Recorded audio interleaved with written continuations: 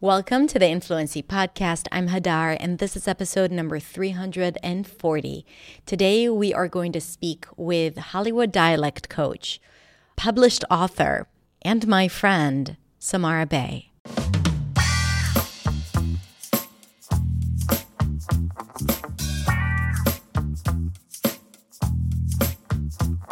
You know, I am so thrilled for this interview because I've been wanting to have it for so long. Well, more particularly since February 2023, because that's when the book Permission to Speak was published. I met our guest today, Samara Bay, back in 2020 when she just started writing the book. Actually, it was right after she got the book deal, after 14 different publishers were fighting for her to sign with them, which is something that rarely happens, by the way. And she was ready to write this mind-blowing, life-changing book about speaking and using your voice and becoming the new sound of power, which is a term that she coined. Samara and I connected immediately after I started listening to her podcast, Permission to Speak, that was launched in 2020.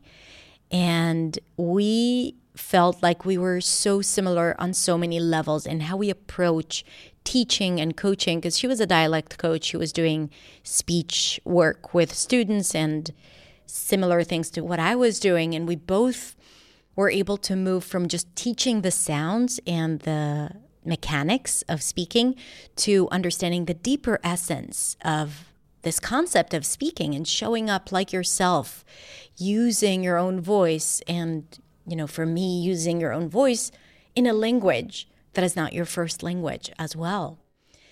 And we actually had 2 previous interviews. This is the 3rd time that she's going to be on the podcast. And every time we had such an incredible conversation, whether it was about pronunciation or about permission to speak. And I'm going to link to those episodes in the description. So if you want to listen to them, go ahead and check them out if you enjoy this conversation as well. So today we are going to talk about her book, Permission to Speak, and some of the things that she discusses inside her book. And we're also going to talk about the voice and pitch and what does it mean to sound expressive? What does it mean to sound like yourself? And what are some of the obstacles that hold you back when communicating in English? So I really hope you enjoy this as much as I enjoyed having this conversation. And if you want to share with me your thoughts or even with Samara, you can find us on Instagram. I'm at hadar.accentsway, and Samara is Samara Bay on Instagram. And if you enjoy this podcast, I have one last request. Take a moment after this episode and rate and review the podcast. It really does help people learn about it, and it helps us make sure that the podcast gets to the ears of the people who really need to hear it. Ear and hear. That was not a coincidence. All right. Let's just go ahead and dive into the conversation with Samara.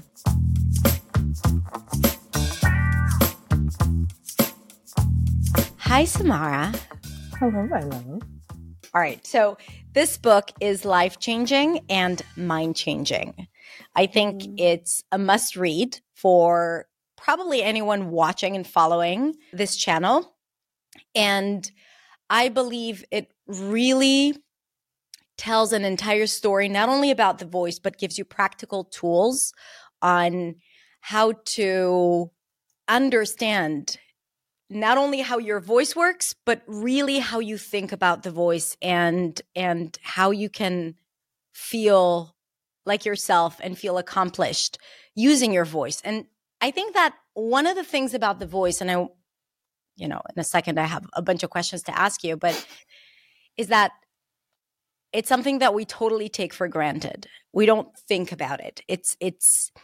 We think about our words. People watching this video are probably thinking about how they sound, but we don't think about the voice as a concept or also the quality of our voice. And you are opening up this conversation from all different aspects. So my question is, what compelled you to write this book, specifically using the word permission and permission to speak? So how did you come to write this book? There's a lot of answers to that question. I mean, one of them that I tell in the beginning of the introduction is that I had my own experience with losing my voice for many months, and it was very painful, and it was very ego jostling, and very, like I would have these late nights in the dead of winter in Providence, Rhode Island, in the middle of acting grad school, where obviously I, had to drop out of the play and everything, drinking tea, trying to like calm the pain, and having this inner monologue around, what is my voice trying to tell me? What is wrong with me?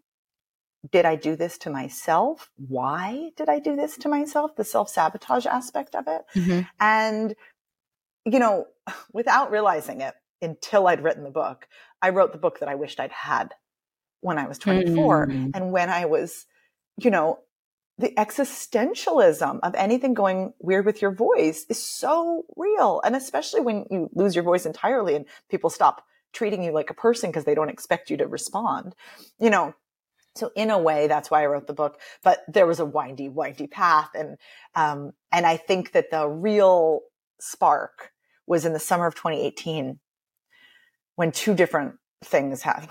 Oh my God, so many different things happened that summer. It was wild looking back. But that summer, I was dialect coaching Gal Gadot for Wonder Woman 2. I was in Washington, D.C. for a month. And, I like to joke that she flies a lot in that movie. And there's a lot of outdoor flying sequences. And when you're the dialect coach, you do not need to do anything when your actress is flying with no sounds coming out of her mouth. So I had all this downtime, and I was so emotionally connected to what was happening in the US at that point. We were 2 years into that dude's presidency. We were hurtling towards our first midterm. And I got this call from moveon.org, this amazing organization that literally just finds great, first-time candidates and offers them support of various sorts. And one of the kinds of support that they were looking for was people who could help them with public speaking coaching. Mm-hmm. And a friend had suggested me. And so I got this cold call. And I was like, A, this sounds like I could possibly be useful. So please, tell me where to sign up.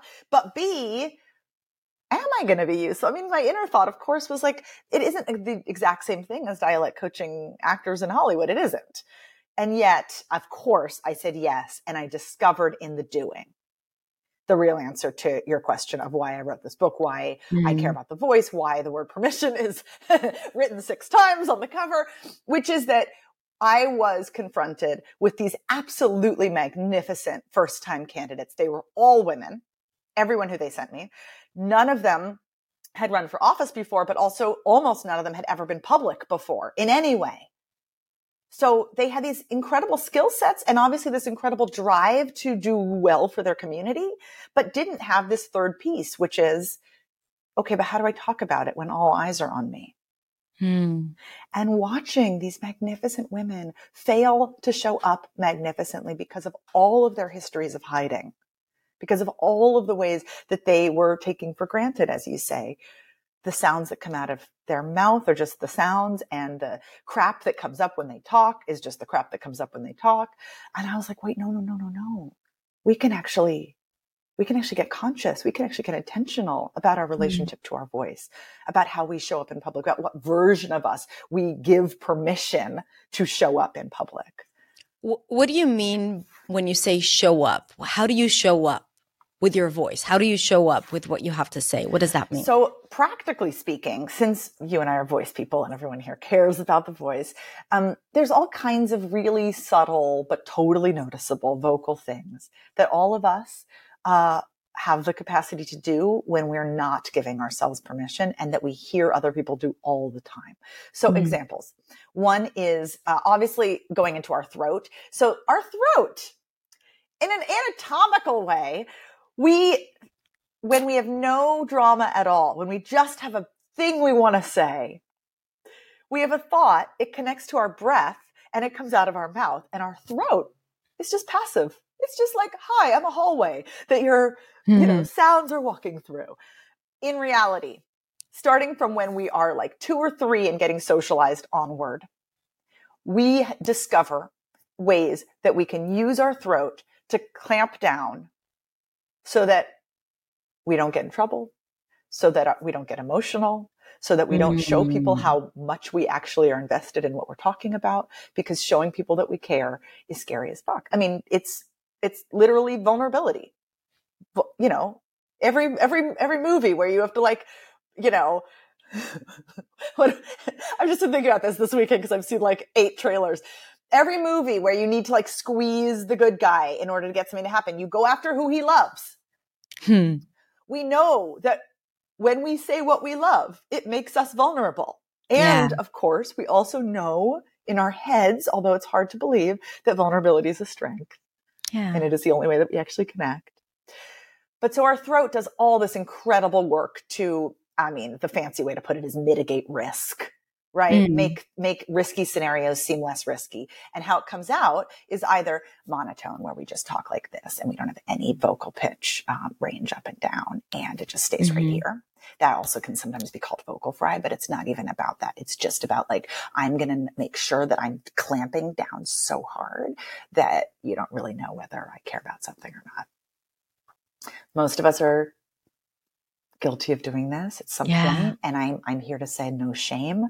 It's totally fair that some rooms don't feel safe, and that is a great example of a habit we may have picked up that doesn't work when we want to actually say, here's what I care about, and I'm here to make an impact.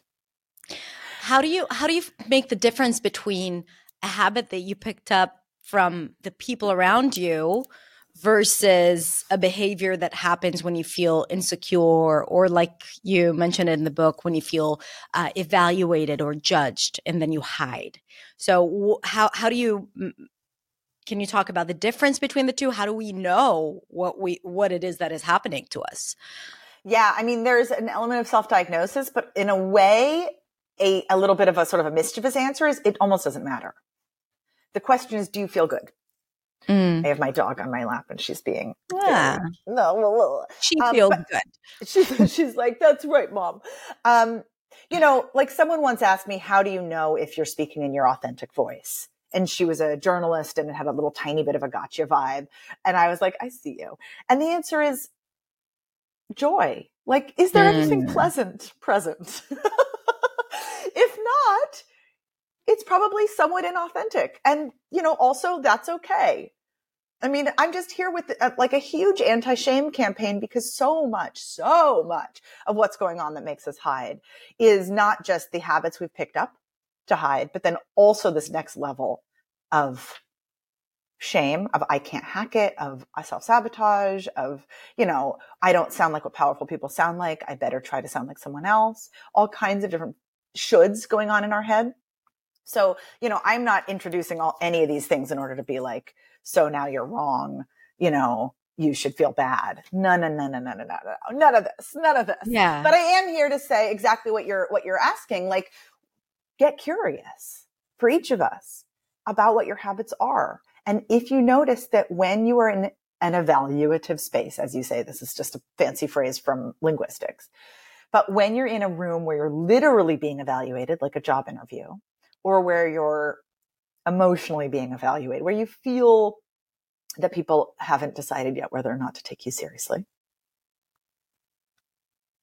in what ways do you become a little bit more generic, hide your personality, hide your style of speech, and like, celebrate how versatile you are, right? We have these versions of us that we can tap into.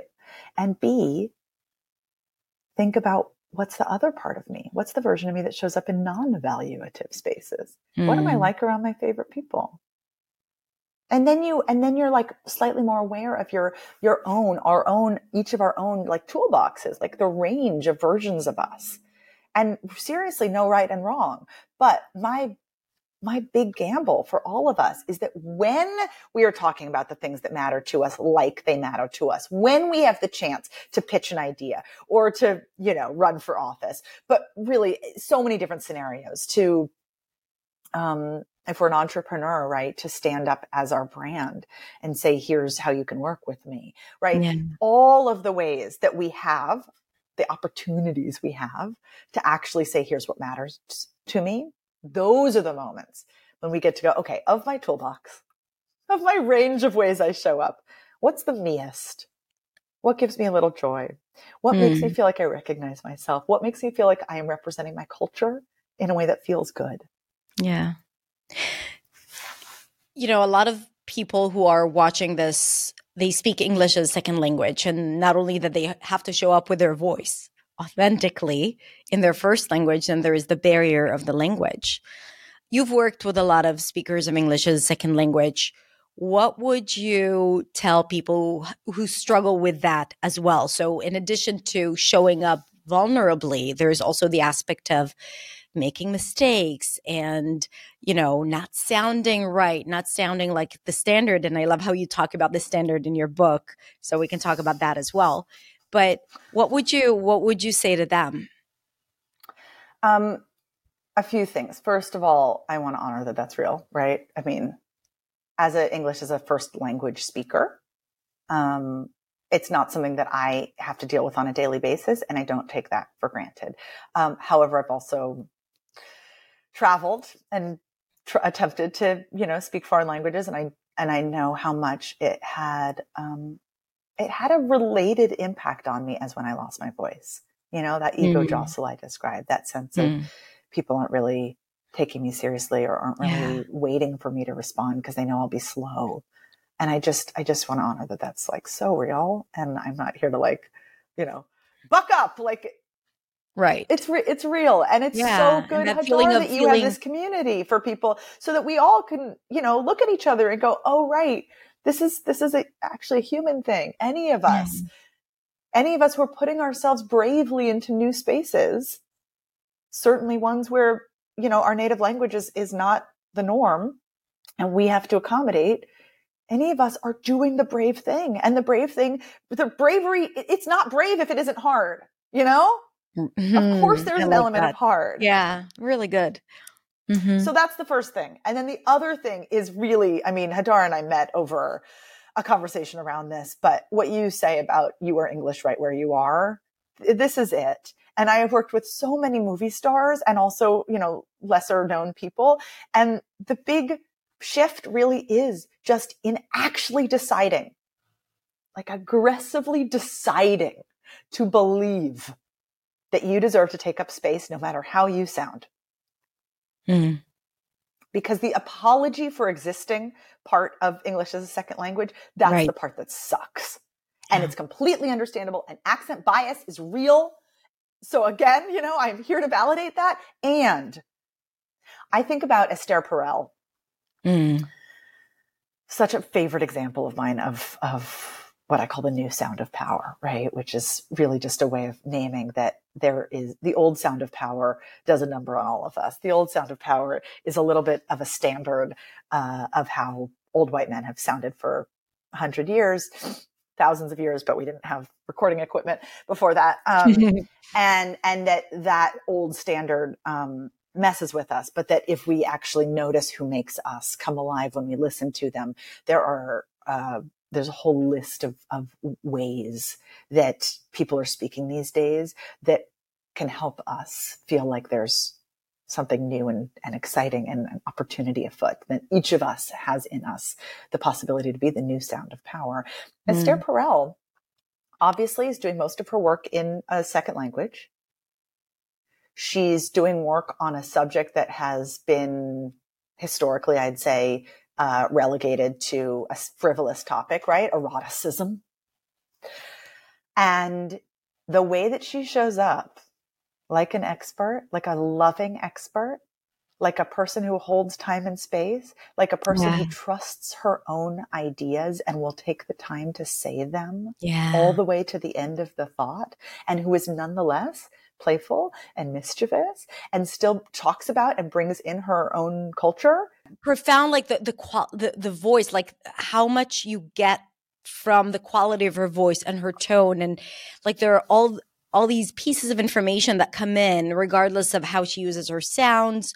There is so much story that you hear when you listen to her voice. And I agree with you. And we forget that when we speak, it's not just the sounds that we use or the grammatical structure that we use. There's so much more that we forget to show, because that feeling being evaluated happens immediately when you speak a second language.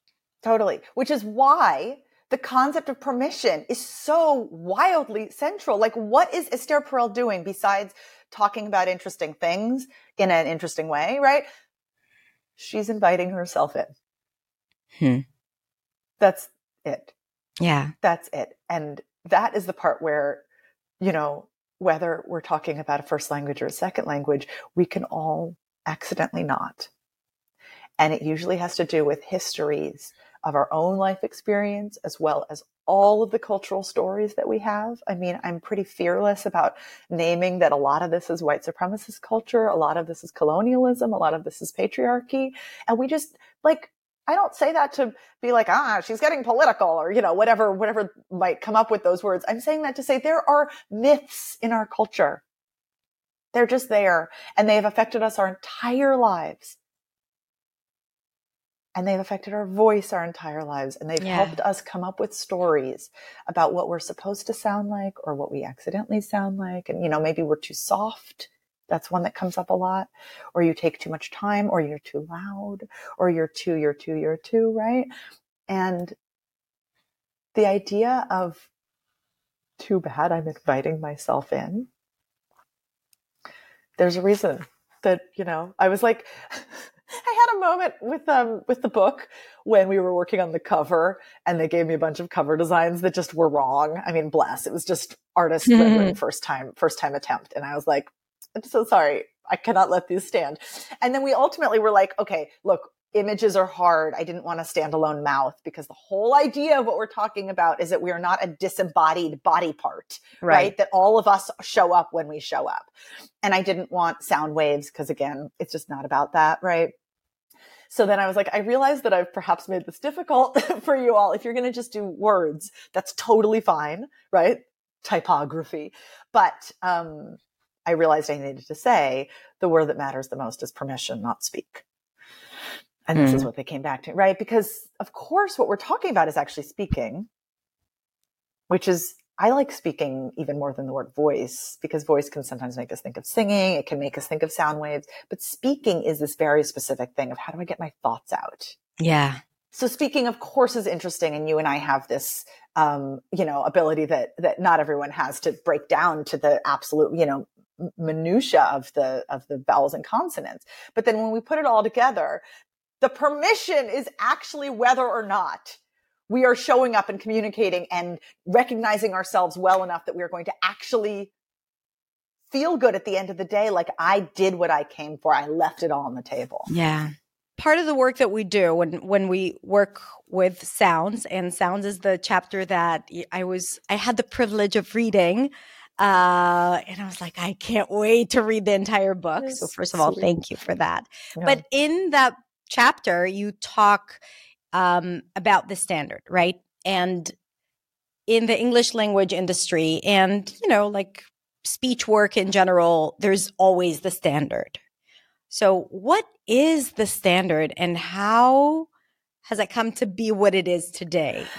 So, you know, the good thing about standards is that for anything, whether we're talking about obviously sounds or, I don't know, the standard size a ship should be so it doesn't sink, right? The good thing about standards is that they're like a culturally agreed upon thing that is named so that we can notice and speak intelligently about deviations from the thing. Standards are totally human made, and they're totally, like money, an agreed upon thing that doesn't exist unless people agree that it exists. So that's I guess that's the setup. So when it comes to and it English, matters who has the power at that time. I mean, inevitably, right? Agreed upon is not like everybody signs off and everybody has equal say. Standards are not democratic, actually. It's a great point, right? Standards are decided by the people who have the most power, and then everyone else either does their absolute best to match the standards, to chase the standards, as I like to say, because it suggests the amount of sweat involved, or to deviate from the standard and know that you are branding yourself as a weirdo or as something more dangerous than a standard bearer. Mm-hmm. So yes, when it comes to general American English, I was taught the standard in graduate acting school in my MFA acting program. And I realized in the doing that I'd heard a few people who spoke that way, but they were all theater people who had clearly just decided, I'll switch into it now, who had just decided to speak in standard American English as the way that they showed up in life. So the sounds are actually quite similar to how I was sounding already. But now I have taken out all of my regional California sounds, and I have put in instead the most open, energized version of every sound. Right? So good. It's fun, but it's learning an accent like any accent. And the reality is almost nobody actually speaks the standard. So it is a made-up accent. It's a made-up accent. And it's agreed upon, you know. And what you're referencing is that in the book, I talk about the very dark, very, very fucked up. I'm sorry, am I allowed to swear here? Yes, you are. Oh, thank God. Past. Which is to say, it's exactly what we said, that, you know, the most powerful people decided on the standard and everyone else feels like they have to hew to it. And not just that, it's so arbitrary. It's so arbitrary. So what I'm saying is it's complicated. People are like, it's not as simple as some random guy just made up an accent and called it the standard and everybody else had to learn it. But it's weirdly close to that. Yeah. Basically, this guy in the turn of the century who was from Australia, which I think is a fun, you know, quirk to this, moved to Germany and started teaching there his methods. And it was probably like some version of what you and I teach in terms of sounds, but then with this huge, heavy hand of learn the standard or I will slap you. And the standard was something he had made up. And he had cherry picked from various already kind of prestigious sounding accents in the US, in the like what's called East Coast prep school, in London. And he brought it to Germany, and all these international diplomats went crazy over it and was like, finally a standard so that we know who's in and who's out. I can do this. It's hard, but I can do it. And so if you had access, you could do it. And if you didn't have access, you couldn't. And then he came to the US and he brought his, you know, fame with him, and all these school mistresses signed up. All these women who were teaching the next generation, like right after World War I in New York City, an elocution was born. I'm sure it existed before that, but the idea, the widespreadness of learn the right way if you want to be taken seriously. And, you know, as I say this, it's clear we're all taught this still. Yeah. It just has gentler language around it. You know, if you want to get taken seriously, if you want to sound native, right. But underneath it all is there is a right way to talk and there's a wrong way to talk. If you don't do the work, you're going to talk wrong. And it's just arbitrary. It's just sounds that got strung together and then labeled as right. You see a lot, especially in my industry, the, you know, speak like a native type of field where you see either corrections or this is right, this is wrong, where both versions exist. Or, you know, when you have a non-native accent, you have slight deviations from the standard sound, but it's still clear, right? So the question is, how much should one strive for the precise sound versus just sounding clear? And I think that idea of excluding anyone who doesn't sound like us is a very dangerous concept, especially when learning a second language, because what does it take? Maybe you can share from having worked with so many people, what does it take to completely acquire a new dialect, and is it even needed? If you're just communicating, you know, at work, on stage. Yeah. I mean, the answer is that it's so personal. everybody who's listening right now has a thought going through your head, right? And I don't know your thoughts, but my guess is it's something, there's probably two warring thoughts. One is, I need to sound as clear as possible. I need to pass as well as possible. This is directly related to my livelihood. I need to sound as American as possible. Mm-hmm. And the second thought is probably this quieter one that says, but what if I don't? What is the alternative? What is it to sound clear and also like where I'm from? And to own that actually every single one of us, whether English is our native language or not, sounds a little different from everyone else because our life experience is reflected in our voice. Mm.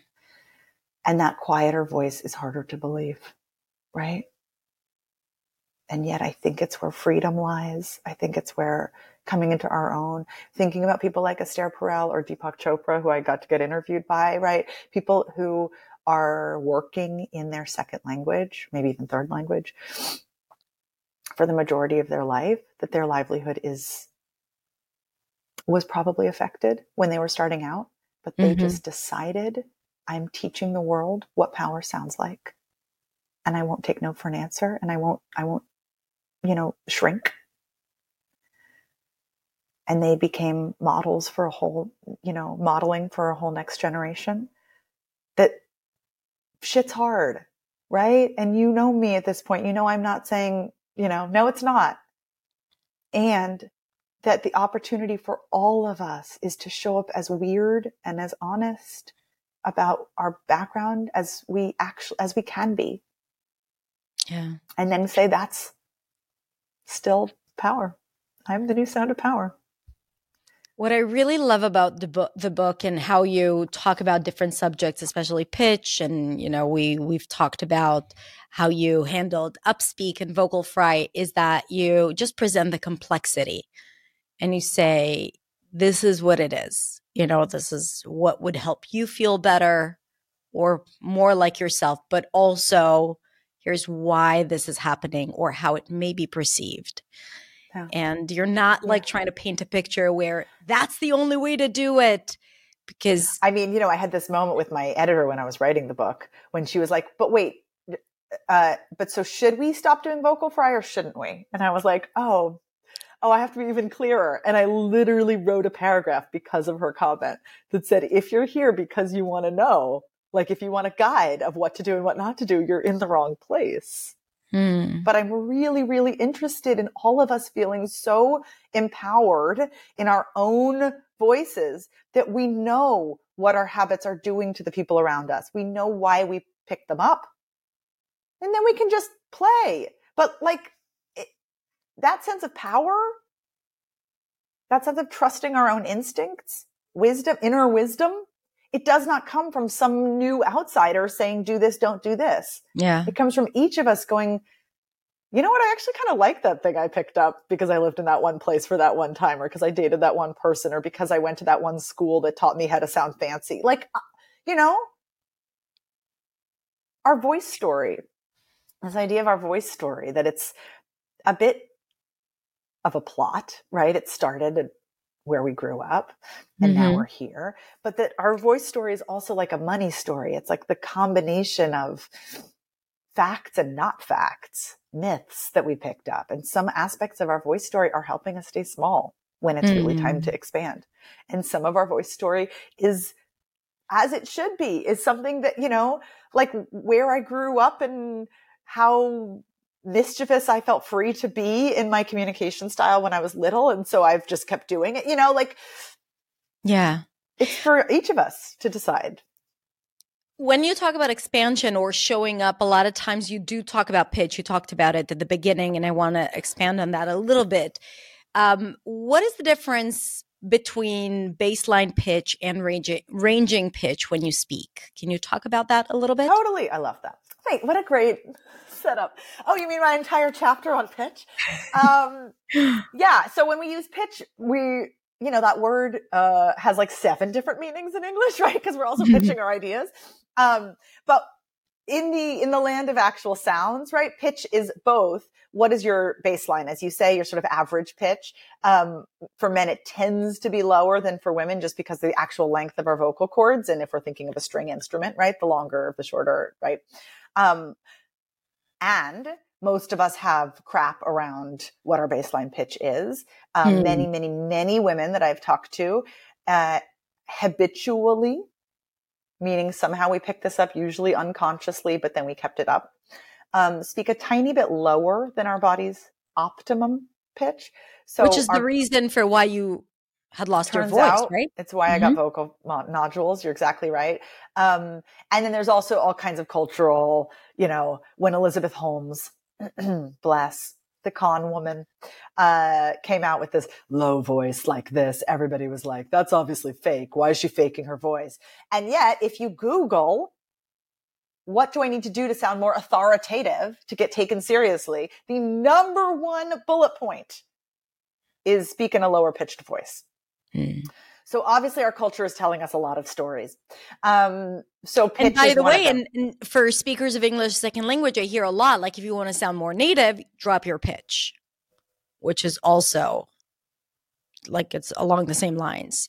Well, there's a few things going on there, right? One is that culturally different. I mean, there's different cultures that literally do just talk higher. I mean, I know as soon as I go into French, I start to go up a little, right? It's like, There are languages with a lot of nasal sounds, right? So you'll end up sounding more nasal. So some of it is that. And then some of it is maybe that when we're uncomfortable, we go up in pitch.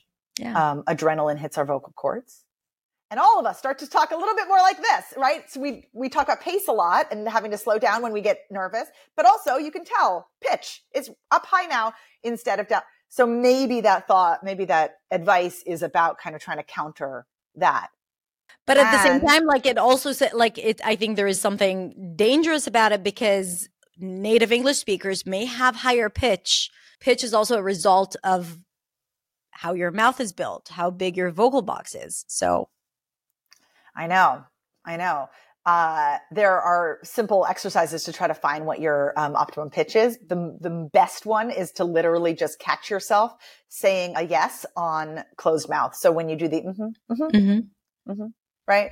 So it's like, are you okay with this sandwich being toasted actually instead of cold? Okay. And then so then what happens when the words come out? Do they match that or do they, right? This is partly how I diagnosed with a ear, nose and throat doctor that I had been speaking habitually lower because my was up here and my words were down here.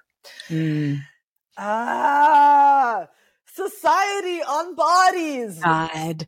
And then obviously there's also stuff happening for men when they are told their whole life that lower equals more masculine and their own anatomy may be saying, but my pitch is higher, right? So obviously there's so much gendered stuff going on here. There's so many cultural stories about how we're supposed to come across that can really mess with us just speaking in our body's optimum pitch, right? The actual anatomy of our body that is calling out to us to honor it.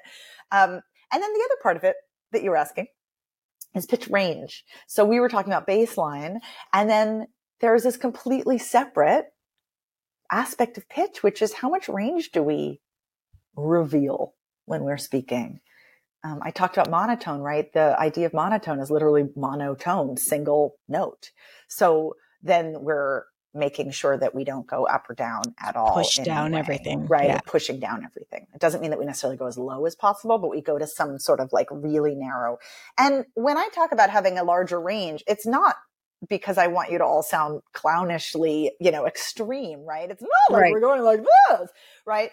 But inside of the, say, single octave that most of us comfortably can speak in, are we?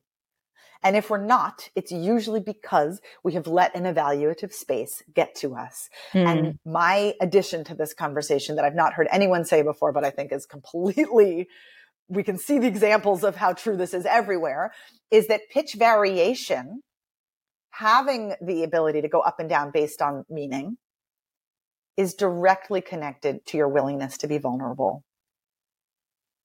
It codes, actually, to the listener, it codes for vulnerability. So when I say, but this I really care about, and you can hear me, my pitch went up, my whole Right. tone shifted. If you're looking at me, you saw my face, right? But even if you're not, that's because I have decided and I actively practice caring about what I care about and then also letting you see it. Because caring about what I care about, but hiding how much I care, that's how most of us go through life for totally understandable reasons, but it is not how we make an impact. Yeah. How can people work on this if they want to, except for, okay, so they have this idea of permission. I'm going to give myself permission, but sometimes our habits are stronger than us and we don't even know how to use our pitch. I mean, my first thought is buy this book called Permission to Speak. It's really helpful. A lot of practical tools, really. There are some exercises that I've heard and I was like, I've never heard about this. This is so good. Oh, I love that. Oh my gosh. Because Yeah. you're like the queen of this stuff. I recommend to read it and listen to the audiobook at the same time because you are schooling people on how to use their voice because it's so interesting. I tried to do my thing, my entire 9 hours of audio. I know. I was like, whoa, this is tiring. But also like, I got to show up when I show up. Like, right? That's the thing. If you're not going to show up for your book, Permission to Speak, when will you show up? The people, right, exactly. The people who are like, so did you do the audiobook for your book? I'm like, what if I had not? Would you trust me? Anyway, thank you for that. So that's one option, obviously. I think that the more time you spend with this, the more you start to, notice your own habits, as you put it. Mm-hmm. And then the other is exactly what you could imagine. I think recording yourself, listening back, noticing yourself. I think it is the hardest and the most fun to catch yourself in moments of true permission. And usually this happens around your favorite people. And usually this happens when you have what they call in the theater world an urge to communicate. So a great example of this is when you're telling your spouse or your best friend or whatever, oh my God, you never guess who I just ran into. I haven't seen them since before the pandemic. They look so different. And this is what they said to me. So who's that version of you? And the reason I say it's the hardest to catch yourself there is that is when you are the least self-aware. Right. Which is the magic of it. And also why it's hard to catch the magic, right? Yeah. And when you catch those moments, and they don't have to be as animated as I just performed, right? But your version, oh my God, right? Your oh my God version. That is so instructive. Because most of what we need, some of what we need is actual tools. If I did this here, could I do this here?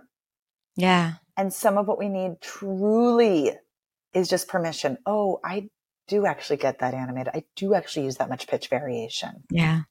And then just allow that, oh, I do, to play on you. You don't have to actually drag that over to this scenario. You just have to go, don't forget to bring me in. It's so funny. Like I feel I have a lot of experience recording videos, speaking in public, teaching, and I feel very comfortable with my voice. And yet, every now and then I find myself, especially in a meeting with someone new, that I have to prove myself. I notice how I immediately drop my pitch. Immediately. And I feel it. I feel the pain in my throat and I'm aware of it. And I was like, okay, Hadar, lift up, come back. What is happening? Where are you hiding? And sometimes it's really hard, even for me, like with all the experience, I have all these different thoughts or just like, okay, I need to say something and I want to stay focused and I forget this. I forget how I communicate. And I just want to say that it's ongoing work and it happens to everyone. And the most important thing is really like this idea of permission and awareness that it's happening. And then being like, I deserve to change this. I deserve to be me and to express myself fully, no matter what they think. I love it so much. And also I feel the same way about growth edges. This is the entrepreneurial term for this, but really we challenge ourselves, we practice, we get better, and then new challenges await. I will tell you, my interview with Deepak Chopra brought stuff up. It was a hard interview, and he is an absolutely gracious man. It's not his fault, but it was hard. And I had mind trash that I was, not expecting, and that I, of course, in my more confident moments, thought I had put to bed forever. But as Hadar is very, very vulnerably and beautifully bringing up, and then I think we all need to acknowledge, if we are continuing to do brave things, it will continue to reveal to us new ways that we can invite ourselves in even more. And it's not necessarily that, in your story, it's not necessarily that you're like reverting back to the Hadar of 10 years ago who's never thought about this stuff, right? You're just reverting back to something that doesn't feel as whole as you have now become accustomed to. Yeah. And you note it. You note it. And, I have a friend named Lauren who introduced this idea that I just find so useful, that when we're thinking back on our own stuff, we have to have two different things present when we think back. One is discernment. What was really happening there? What could I have done differently? And two is compassion. Let me look back on it with so much love. And if we actually do either one of those without the other, we are not being useful. We are not getting anywhere new. But if we look back at our own experiences with discernment and compassion, we have the potential to change for the next one. Beautiful. What are you proud of? I think I happened upon, through really this, what was started out simply working with these women who are running for office, I happened upon the concept of voice justice, which I think I made up because I haven't heard anyone else say it. And, in the linguistics world that I like to pop into, the idea of accent bias, which everybody here is familiar with experiencing, if not the concept, right, is really well studied. Accent bias. And then I'm expanding it even further. And I do think that somewhere in linguistics, people talk about this larger version of voice bias, right? The ways in which, in fact, each of us are judging people, deciding whether or not to take them seriously based on how they sound. And it's not just accent. It's, do they seem young? Do they seem too tough? Do they seem too sweet? Do they seem too this, too that, right? Too soft? And the ways in which all of us can work on checking that bias, right? By having the second wiser thought, ooh, I just caught myself thinking, I hope there's someone else I can talk to here because this person has an accent. And then going, excuse me. Why don't I actually honor that this person has a lived experience and probably is on the phone with me because they can help, right? But so many ways that we each do this. And sometimes are even dismissing ourselves, right? That we are giving ourselves some voice bias. And that the alternative, which seems both pie in the sky and also something that we can literally all do every single day and do it collectively together, all of us, is decide that we are going to unlink how people sound from how much value they have. And if we lived in a world that did that, that would be a world with voice justice. And I am proud of the fact that this is where I'm at, and that like the way that we can bring voice justice to all of our both daily lives and also our industries has massive repercussions. I'm doing a lot of work in the corporate world right now, and also with entrepreneurs and founders. So what started out as the arts and politics has now turned into, well, what is leadership? What kind of leadership do we want to hear in the world? And how do we be that leadership today? Period. So it all starts and ends with us, really. How we think about others, how we think about ourselves, and then, how willing we are to show up, regardless of what we think, how people think about us. Because I always say that tied in, Hadar, to this bigger thing that I think you're getting at, which is that how we show up is not just for us, right? if we are actually trying to embody the kind of leadership we want to see in the world, then every time we show up in public, we have an obligation and an opportunity for the people coming up behind us. Yeah.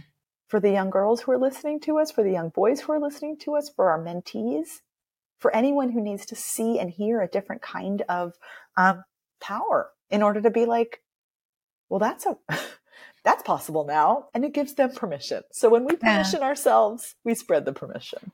Yeah.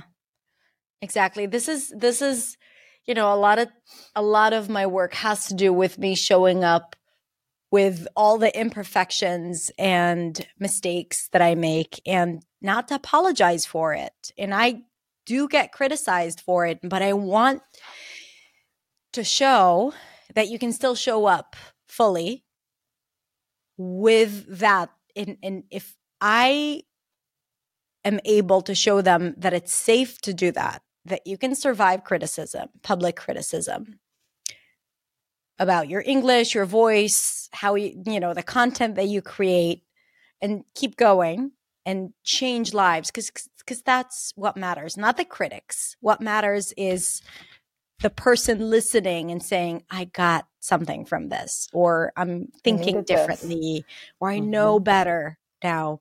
That's what matters. And I think we need to remember that.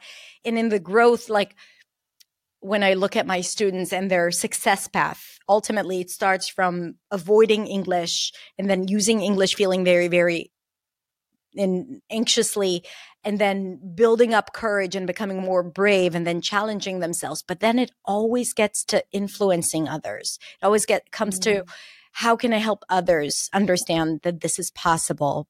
And I see it consistently over and over again. And it's exactly that. Like, you start with yourself, but then you do that because you want to leave a legacy. You want to make a change. You want to make an impact. And you do that by sharing, by just being yourself, but also showing others that it's possible. So, yes.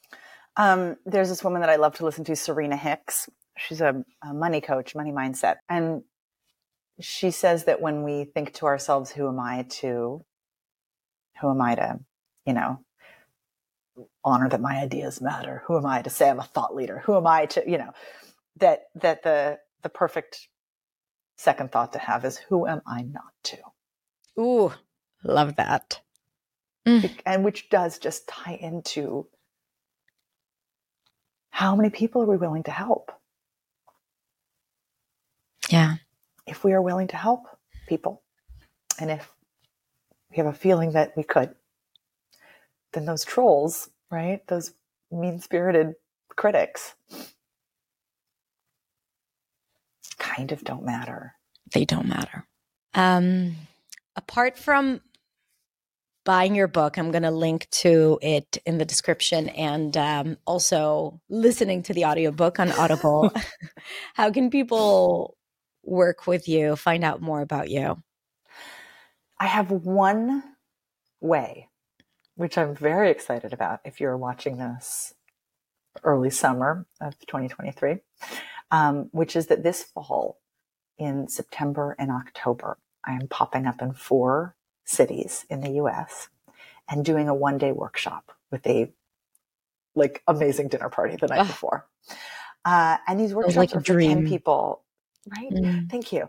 The workshops are for 10 people or fewer. So I'm deliberately keeping this really intimate, simply because I know what works the best, right? And I want everybody to feel like they have real connection with me and with each other. And it's a one day, change your whole outlook. There's a lot of skills-based stuff. I'm going to bring in some exercises that I did not put in the book. But it's also, I think, an identity shift day. Yeah. It's a show up one way and leave another. There is nothing like the experience being in the room together, feeling the power, feeling the energy. You know, we had that experience when we worked together in New York, and it was like we had you for an hour, and it was mind-blowing. So yes, if you have the opportunity, definitely go check it out and sign up. And are you excited about it? What's most exciting about it? I'm so excited. I'm so excited. Well, I was talking to a friend this weekend, and she's like, doing exactly what you want to do. And it's like, sometimes we need people on the outside to, right, of ourselves to sort of reflect that to us. And I was like, it's true. And I get to completely make this up. I'm not beholden to anyone. And I'm using all of my own best instincts on what literally works. Yeah. All right. So we're going to put all the links in the description for anyone watching or listening to the podcast. Yes. And where can they follow you on Instagram? Follow me. I'm used to saying follow me. Follow me on Instagram. Where can they follow you, Samara Bay? I am at Samara Bay. Surprisingly. SAMARABAY. And yes, I post daily. I very much enjoy the Instagram. Love that. All right. Thank you so much, Samara. It's Ooh, been a pleasure. wait, I have one more thing. I'm so sorry. I just realized I should offer to this group. My freebie on my website is like actually pretty great. If you go to samarabay.com/goodies, GOODIES, you get a 5-minute warm up for what to do in the 5 minutes before you go on camera or on the microphone or on the screen. Ooh. And it is not just a vocal warm up, right? I mean, obviously, given the conversation we've just had, it's what I literally do before I go on anything. I need that. I'm gonna get it for myself. I mean, samarabay.com/goodies, and then you're on my newsletter, and you'll be kept in the loop for all this stuff. Fantastic. So we're gonna link to that as well. Any last things that you feel like you wanted to say and you didn't say? None of those, but I will say, Hadar, for anyone who's been here for a while, I think we have had a 3-year now love story. Yeah, I think this is our 3rd interview on YouTube and the podcast as well. But also we were put together, or we found each other in 2020, in spring of 2020, like really newly into the pandemic. So, I mean, I have nothing further to say except I'm so grateful for you. Well, I'm grateful for you. And thank you so much for taking the time to share that, all of that with my audience. Thank you so much, Samara. You are just an incredible human, and I love you very much. Thank you. All right. Thank you so much for this conversation, Samara. Thank you so much for your time and for sharing with us your knowledge. I'm going to link to Samara's Instagram, website, and information about her workshops in the description below. In the meantime, if you want to share your thoughts or opinions, let us know in the comments below. Have a beautiful, beautiful rest of the day, and I will see you next week in the next video. Bye.